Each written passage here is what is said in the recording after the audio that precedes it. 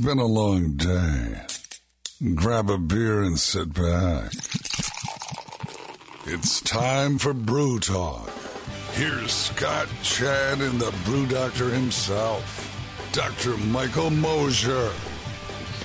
Happy Brews Day, everyone. This is Brew Talk on 103.1 and 1310 KFKA, coming to you live from downtown Greeley, Colorado. How we doing, gentlemen? Oh, Super. Couldn't be better. Hey. Hey, that's right. Well, we were just talking about that movie, Strange Brew, so We're having a fantastic conversation about that. And, you know, no Canadians were offended in the making of that film. no, not at all. No, not at all. What a, oh my gosh. I don't even know how you start with something like that. I know, right?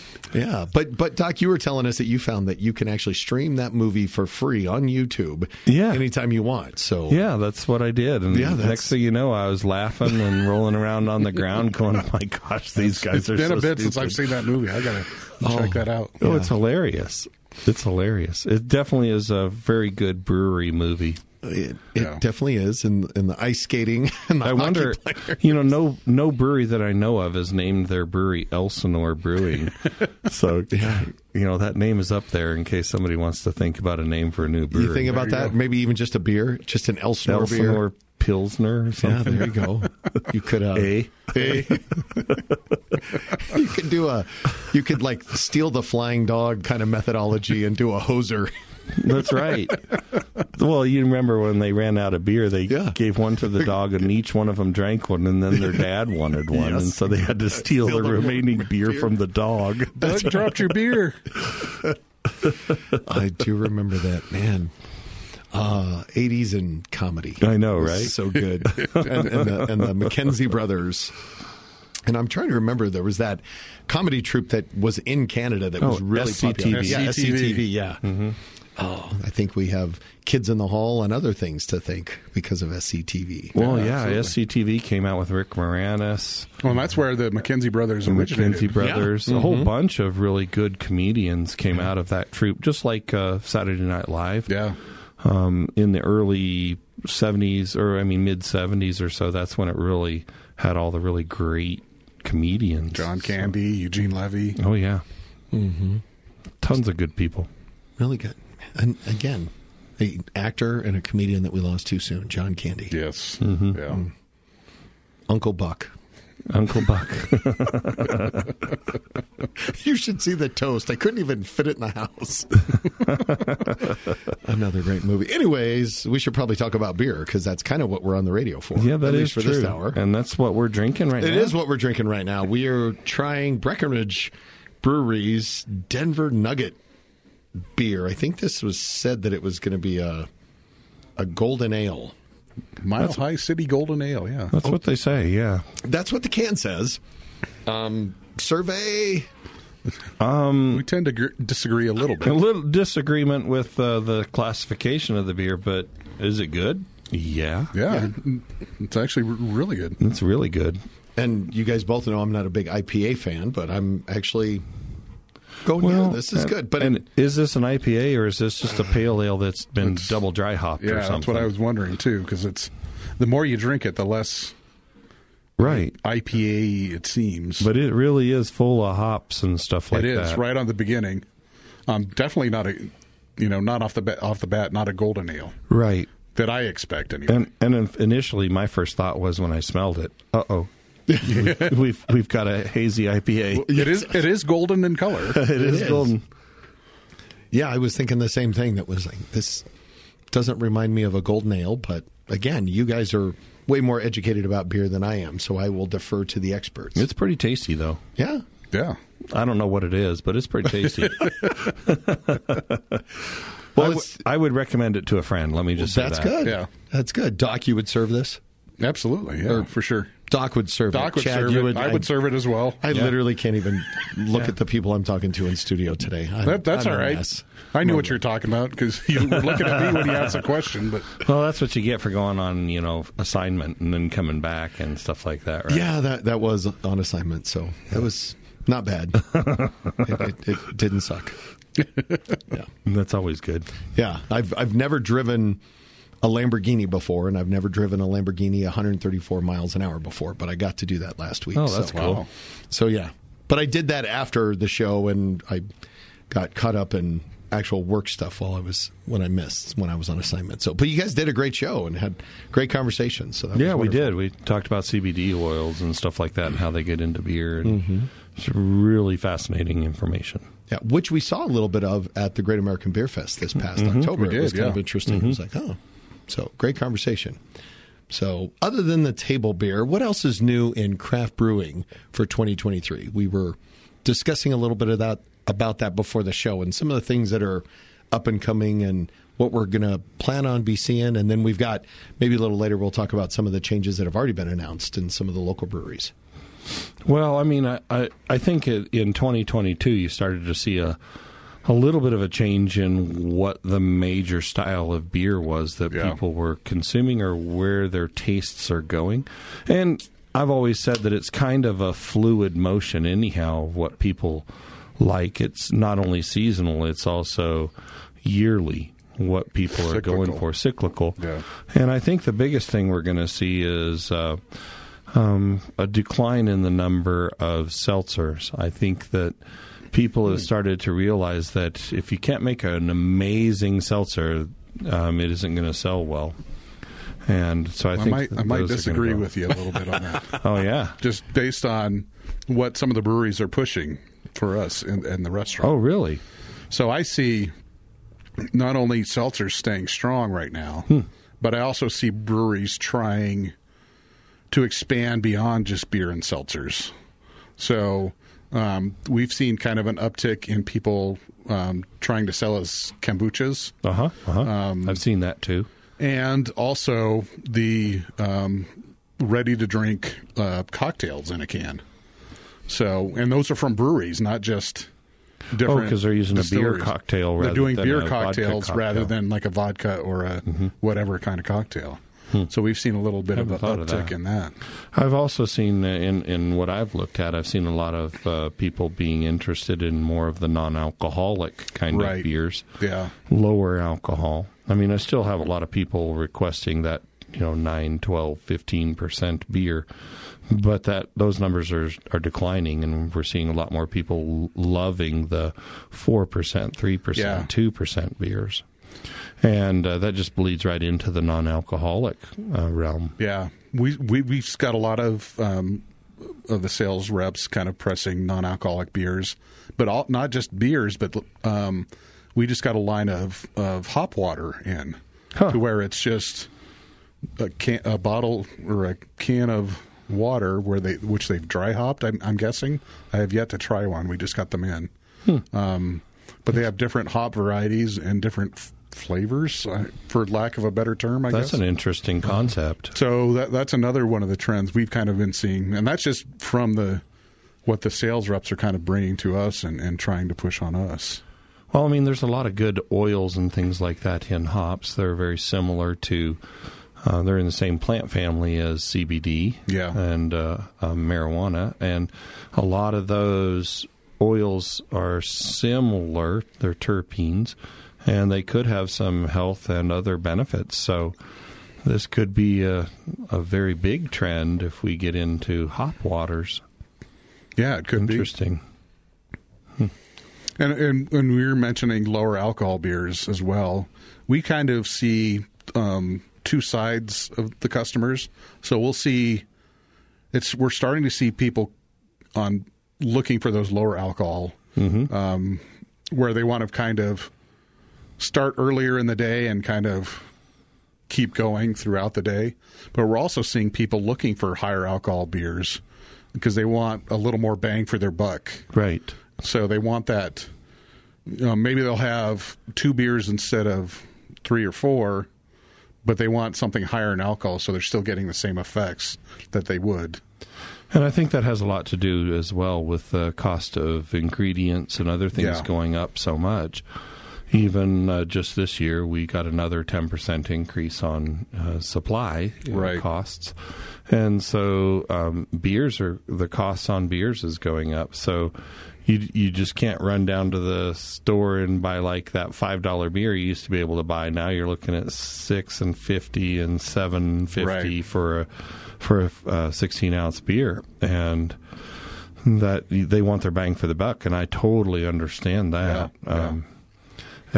It's just quite opposite ends of the spectrum. Nobody's looking for the 6% beers. Right. They're going to the extremes. Yeah, 5 or lower or higher.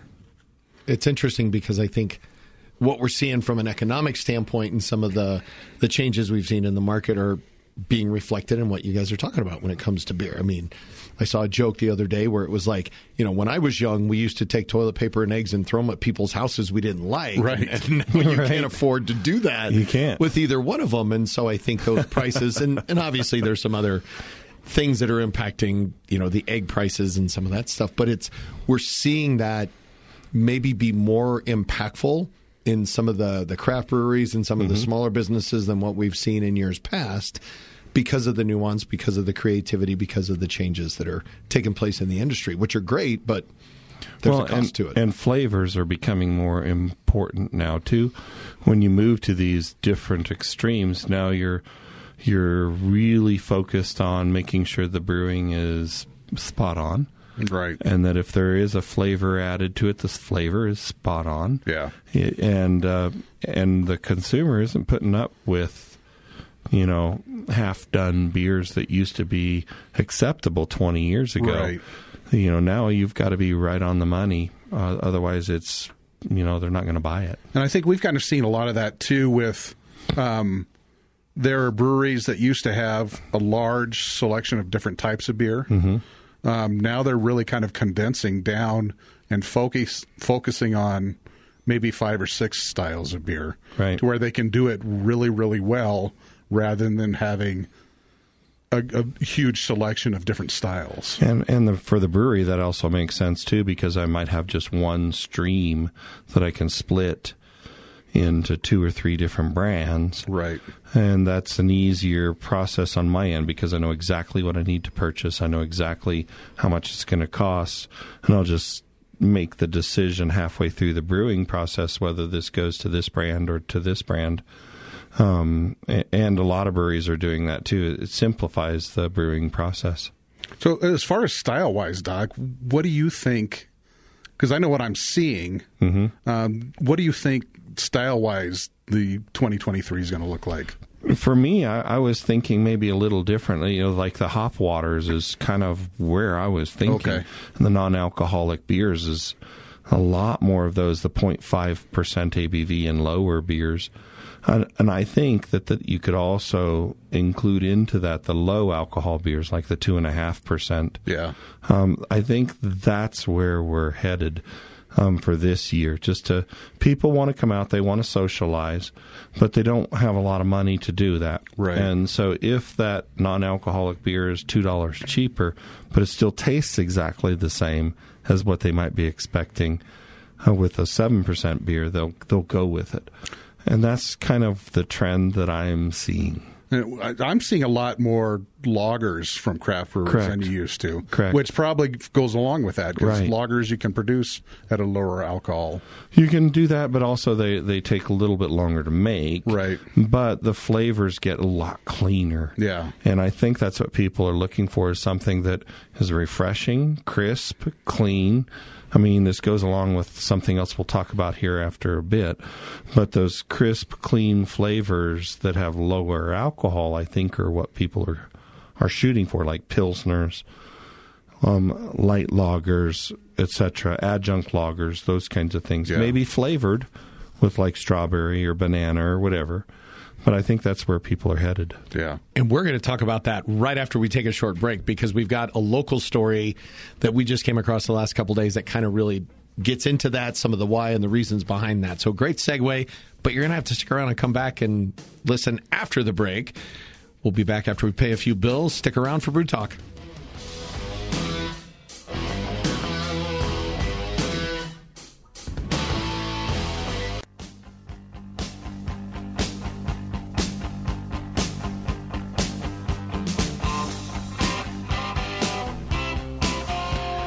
Welcome back to Brew Talk, coming to you from snowy, soon-to-be snowy, really cold downtown Greeley on a Tuesday afternoon.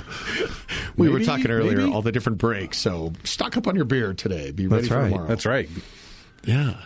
So, Chad, you shared something with us earlier in the day about the story that we're going to talk about with some rebranding that's going on with a brewery that I think Doc and I both were a little bit shocked to hear. Well, I was a little shocked to read it this morning. Yeah. First thing, I'm just kind of flipping through my newsletters that I get, the 100 million of them, and checking some of the things. And one of the things I saw was New Belgium's Fat Tire, after 32 years, is going through a complete rebrand, which includes changing the recipe. And that's shocking. Super shocking to me. Yeah. Hopefully the new rebrand isn't too far off of what we know and love.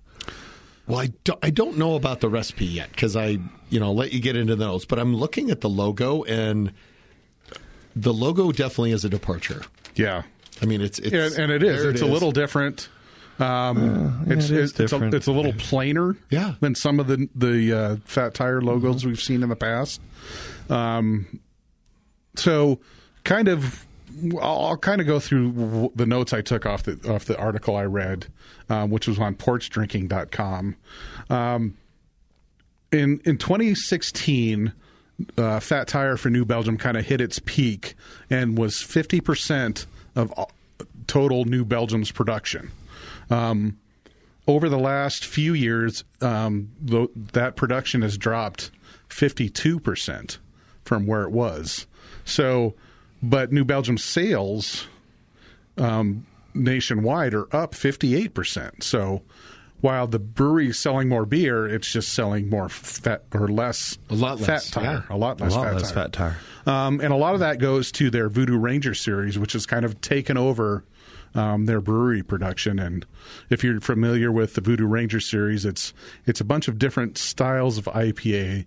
Mm-hmm. They have a basic one, and then they kind of just expand off that and into doubles and hazies and experimental hops and all the IPA styles that you can think of. But the reason behind the new recipe is they kind of want to build up and appeal towards, the way they put it is modern drinker or modern beer drinking audiences, which I translated into younger beer drinking audiences. Well, that just makes sense, right? that don't necessarily aren't necessarily familiar with the craft beer industry and the different styles, mm-hmm. and they're creating something that they say that quote is a crisper, brighter, and even better Fat Tire, which is more of a gateway craft beer. So what I think they're trying to do, based off what I read, is they want to do something that's kind of a little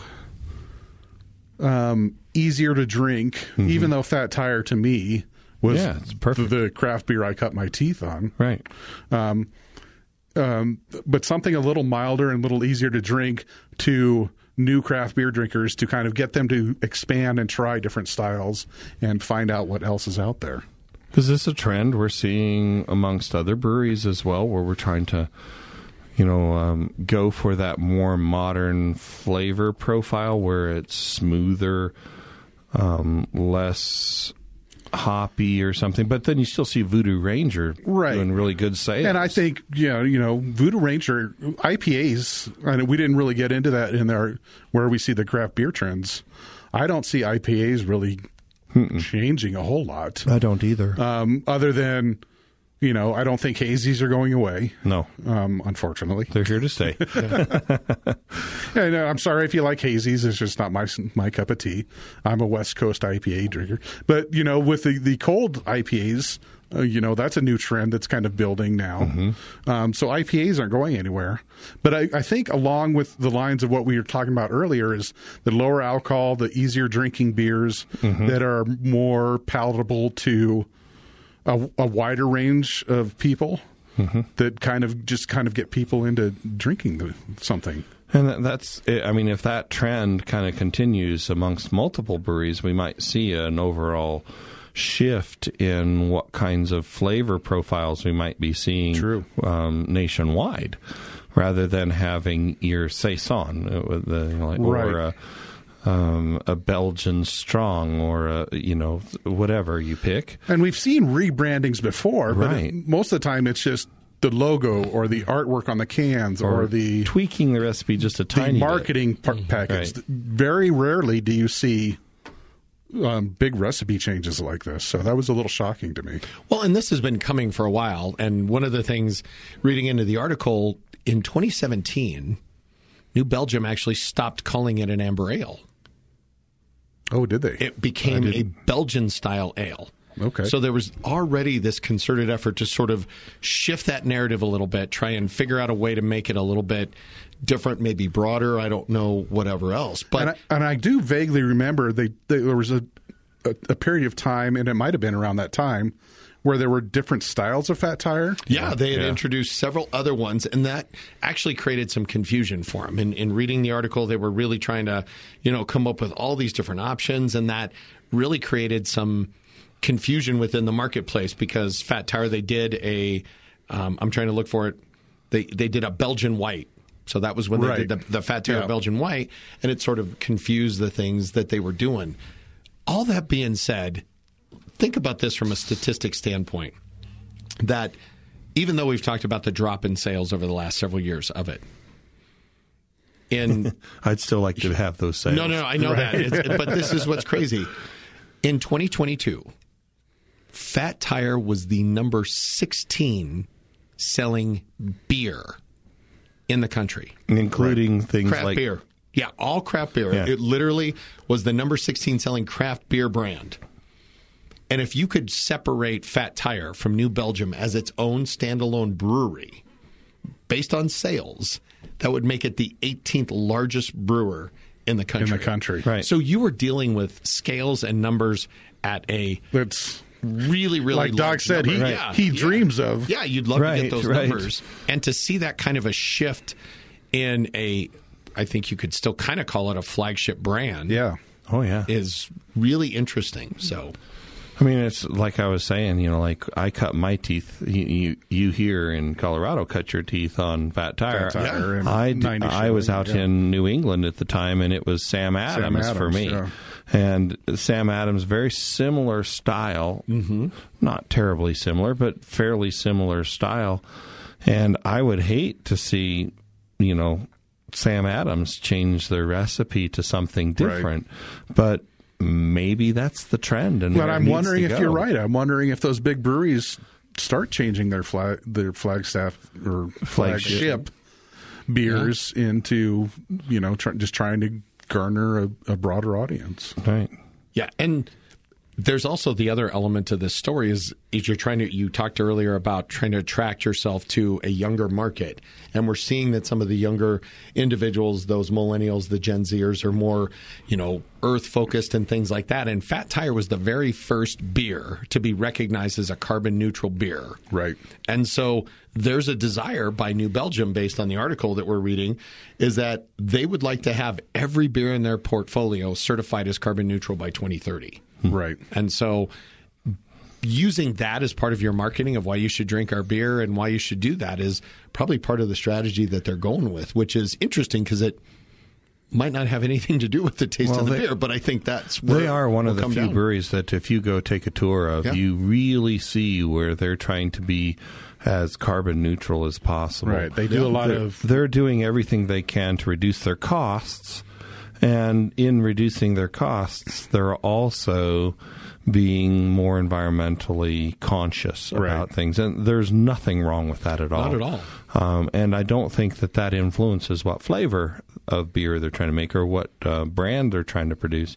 It's just nice to see a brewery taking that into under their wing. And I think one of the things they do is their CO2 reclamation. Right. Where they reclaim a lot of their CO2 to put back in their beers. And I think that's something you might see a lot more of because there weren't supply chain issues with CO2? There were a few. It wasn't terrible, but there were some CO2 supply chain issues. The biggest supply chain issue right now is helium, helium gas, and I've seen a lot of people that use helium gas include these reclaimers when they're using the helium gas. And I've also seen the breweries install those CO2 reclaimers. The problem is that they're extremely expensive. Yeah. So a small brewery like yourself, there's not no way necessarily I could afford feasible for you to do it. $120,000 to get a really good CO2 reclaimer in there that scrubs the CO2 so there's no oxygen in it whatsoever. I can't use it for packaging if there's any oxygen in it, and therefore it's kind of worthless to reclaim it if I can't get rid of the oxygen. So you pay this tons of money to get that part done. When you get that done, then your CO2 costs are nil at that point. So maybe more for those mid-range to larger breweries. That's I would say option. The regional and the national breweries. I would be surprised if places like Budweiser don't already do that. Right. Yeah. Because it's just so much more cost-effective to implement that kind of strategy. Well, hopefully we'll see what we've seen within the brewing industry overall, that it's not just going to be for the big boys, and that as technology evolves and as systems evolve and as we go through time, that we'll start to see the trickle-down effect where things that maybe today that isn't a viable option for a small craft brewery like a Rule 105 or some of the other folks that we have in Greeley, but maybe in 5 years or 10 years, that cost and that entry point to be able to do that. If it was in the $10,000 to $15,000 range, I would seriously consider that kind of technology, because over time it would pay for itself. Absolutely. And not only that, I don't have to worry about my supplier making sure he can get there and give me my next batch of CO2. So for me, that would be a wonderful thing. Yeah. So you guys heard it here. If anybody's got one of those machines and they can do it for about $10,000 to $12,000, let Doc know, because I think he'd be interested. Well, and I think if you could make one of those for $10,000 to $12,000, you just became a multi-billionaire. Be a lot more than just Doc that are interested in that. Well, stick around after we get back. We are going to review our beer for the day. We're going to close the book on our Mile High Golden Ale, and we're going to step into a golden ale from just north of the border here. So stick around. We'll be right back.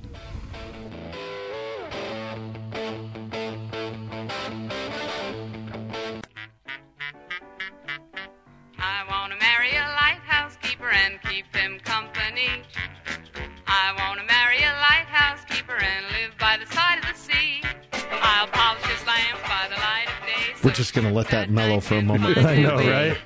Because why not? Sorry, I just had to have that one. It. No, we're having great conversations. We're talking about Stanley Kubrick movies and all sorts of other things. And going back to our poll question, who would you have write your biography? And a lot of different ones. And one of the things that was talked about was Dylan Thomas, who wrote Do Not Go Gently. Dylan Thomas. Do Not Go Gentle Into That Good Night. And for me, when I think of that poem, I immediately think of Robin Williams and Dead Poets Society. And you said Interstellar. And I immediately think of Michael Caine in Interstellar. So, sorry. No, that's okay. No, it's Dead Poets Society was 2.5 hours I'll never get back. Oh, man. I love that. I love that movie. I thought it was You good did? Too. I couldn't stand it. Oh, it was terrible. It was such a great. Sorry. Gods were made and women were swoon. Not a bad way to spend an evening, Dylan. So, anyways, we'll shift back into the beer that we're talking about. We are reviewing the Snake River Brewing's Cowboy Gold, which is the largest or the oldest brewery in Wyoming. Brought to us by Snake River. So, yeah, this is a Snake River. It's Kolsch style.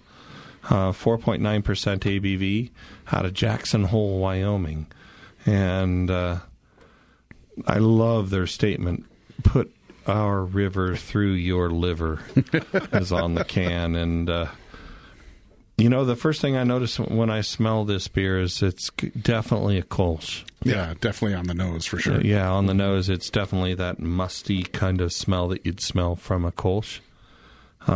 Beautiful color. Wonderful head. Everything seems to ring true about a Kolsch when you just look at it.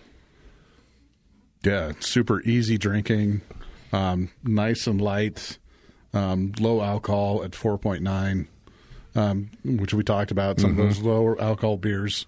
It looks like a gold and a bronze from the Great American Beer Festival for this beer. Yeah. And 2-time Small Brewery of the Year from the Great American Beer Festival as well. Nice. So, I'm really enjoying this. I am too. And, I've been to Jackson Hole, and I must have gone to the wrong brewery or something because I don't remember this one there. But I think most people think Jackson's Hole, they automatically think of Melvin, don't they? Yeah, Melvin. Well, which isn't in Jackson Hole. Right, but it's in the area. It's in the area. So Melvin is the one I usually think of when I think of Wyoming. Yeah. But there's starting to become an awful lot of really good breweries up there that mean we need to do a road trip. I like that. I like that think idea. that's So if any of those breweries in the Cheyenne area or something like that want to do a remote and host us up there, reach out, let us know. Mm-hmm. Cheyenne, Laramie, wherever. Heck, I'd even go all the way up to Casper to have a beer. You heard it here. Doc's willing to go to Casper. Is there a brewery in Chugwater? Oh, I don't think so. But if there was, we would have to go there. Just chili and Chugwater. Just chili and Chugwater. Chili and Chugwater. We're going to do that. But they should have a chili beer. There you go. There you go. I'm in if we could do that. No, but I really like this beer. It's very easy drinking. The aroma still sticks with you. You can tell it's a Kolsch. Yeah. But it is very light. It's very smooth. It has some mouthfeel to it. It's not light of mouthfeel. It's not like you're drinking water. And it has wonderful flavor. I just can't say enough good stuff about this one. Yeah, as far as Kolsch's go, this is as close to a German Kolsch that I think I've had in a bit. Mm-hmm. We get Americanized versions of German-style beers a lot, right. Of any type of beers a lot, that the flavor's not, it's similar, but it's not quite. This is, to me, is spot on for a German-style Kolsch. Well, I think so. And, the funny thing is that I'm thinking, they'll never hit it. As I'm looking at the can, I'm like, it's not going to taste the same. But no, this is like really good. And I'm not going to use the word interesting. You're not. I know. While I'm tasting this. Because we know what interesting from Doc means. Well, what it could mean. What it could mean. It is. Yeah. It is interesting, but it's interesting in the fact that it's like exactly what I expected. Yeah.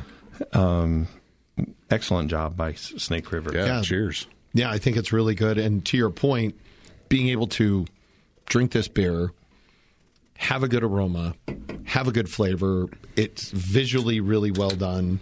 And that, and it's interesting, I'm learning more and more every time that we do this, and that whole concept of the mouthfeel and what that really means when you're talking about a beer. And this really has it for me as a non-educated, non-mature beer drinker. It's like, yeah, you finish, you swallow, but you still get that mouthfeel afterwards, and it's awesome. It's a good thing, and it makes you want to have another drink.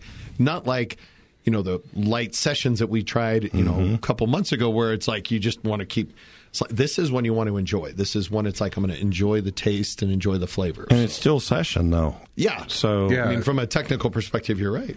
This is a beer you could sit and drink and do activities with for sure. And the funny thing is that I was just walking around the liquor store and happened to see a cucumber sour, and then right next to it was this one, and I went, okay, that's good enough. I think you made the right choice. I made the right choice, didn't I? Yeah. Although there are some cucumber beers out there that I've tried before that are really good. Yeah. There's some that are really bad. Mm-hmm. And it's one of those that, it's what was the electric pickle sour? Yeah, that was an interesting one. It was an interesting. There's that word. It was interesting. But we're not going to use that for this beer because this beer is good. It's crisp. Great it's taste. Clean. Yep. It finishes clean. It's not hanging on to my palate. It's not still in my mouth trying to decide what it wants to do. This is a good drinking beer. It's straightforward. It's not confusing. Yeah. It's exactly. It's a great beer. It says Kolsch on the can. Yeah. and it's Kolsch in the glass. Yeah. And in the mouth, yeah. Yep, so we're going to leave all of you in suspense as we go to break. We'll go to our last break before the end of the show.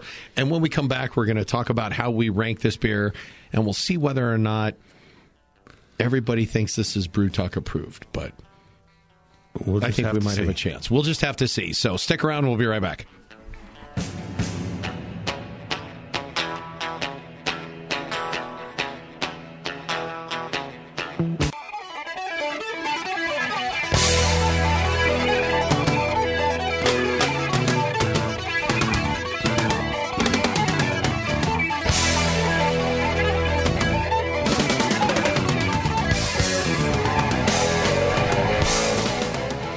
Another song I just want to let play for everything, but again, it's such a great song, and it's Rush, is. And yeah, I don't think they made a bad song. I don't think they did, and even the ones that were 23 minutes long were phenomenal. Exactly, I do appreciate for what they were. But enough about Rush. Let's talk about this beer, and I think we should just jump right into it. I think we should go ahead and grade this beer, rank this beer, score this beer, and see what we get, and then we'll talk about that on 3. 1, 2, 3. We have our first trifecta keg scoring for our beer. Can't get any better than that. There we go. I was waiting for the crowd applause. So, does that mean this beer is quaffable? It's quaffable. It's quaffable. Very quaffable. Yes, it is Brew Talk approved to the nth degree. You cannot get more approved than it was right now. Doc, tell me. You kind of did before, but I kind of did as I was trying to review it, where I'm trying to find faults or flaws in it, and I didn't see a single one. It's hard. This one is, oh my gosh, it is a really good beer. It's light, like I said. It's very drinkable or quaffable. Has enough mouthfeel that you feel like you're drinking something. Even though the alcohol is a little lower, you still feel like you're enjoying a really classy beer, and this is it. Absolutely. Chad? Yeah, and I kind of like the low alcohol content because it's something I can... This was a beer that I could go skiing with, I could play golf with, I could hang out at the lake with. It's a wide range of activities I could do, or just sit and day drink with and have a good afternoon session. And not everybody may enjoy that Kolsch smell. Right. But if you can get past the aroma, if you're not a big fan of that, the beer itself it's delightful on the tongue. Let's just say that. Yeah, very enjoyable. Very enjoyable. This is a good beer. Yeah, great job to Snake River, and I think what they were trying to accomplish, based on the three of ours opinion, and I would rate mine as the least knowledgeable of the three, but the other two gentlemen in the room. But you know what you like. I do. I know what I like, and we've talked about it. I'm a Hefeweizen guy, and this is not a Hefeweizen. No. But it is in that German has family a lot of beers. Of characteristics that are reminiscent of a Hefeweizen. Yep. And that may be part of the reason why I like it, but even though it doesn't have the banana, it doesn't have the clove, it doesn't have that wheat beer taste, it was such a good beer that I'm like, I would put this in my keg and I would have no problem tapping it and enjoying all of it, and I wouldn't regret it one iota. So, as a great way to try to describe this to people who aren't drinking it, I would say it's a Hefeweizen without the Hefeweizen flavor. It's a Hefeweizen without the banana and the clove and the yeast. I mean, it's, that base beer that's underneath all of those flavors. You're right. This is it. No, you're absolutely right. That's a great descriptor. So I'm really surprised by it because, again, that first smell that you get, that Kolsch smell that is very distinctive, can be off-putting if you let it, if you're willing to go, oh, I don't like that. And we know that odor is such a big part of taste, but this doesn't hurt it. That odor, though, when you're drinking it, is still there, but it complements and enhances the flavor of the beer. For me, this is the bee's knees. I am completely thrilled with this, and I'm happy to have had this enjoying it. And introduced. not only happy but shocked that it was a random selection. Yeah, well done, Doc. I think it's that one of those lucky draws. Luck of the draws, yeah, exactly. So if anybody next Tuesday afternoon sees any one of us in a liquor store in Greeley somewhere with our eyes closed, spinning around, just we're going to pick something and go with it, you'll know why, because Doc hit it out of the park with his random selection today. So well done, Doc, and well done again to Snake River. So going back to our poll question, we're going to finish the show. Doc, who writes your autobiography? This Dylan Thomas, I think he would be a great person to write my autobiography. Other people that could write my autobiography, maybe George Carlin. There you go. There you go, right? I don't know. It's a good question. I never even thought of until just now. Oh, Chad? Easy for me. I just want Stephen King to kind of write the horror story of my life. The horror story of your life. Oh, my gosh. My life isn't horrible by any means and not a horror story, but I just think it'd be fun to kind of create my very vanilla life into a horror story. Well, but for the audiobook, this is very important. I want Stephen Fry to do and the audiobook for me is definitely read by Morgan Freeman. See, and I'm thinking, and I'm going to go with narrate first, so go ahead. Or James Earl Jones. James Earl Jones would be good. In his Darth Vader voice? No, he's retired. Yeah, he is retired. Normal voice. Yeah.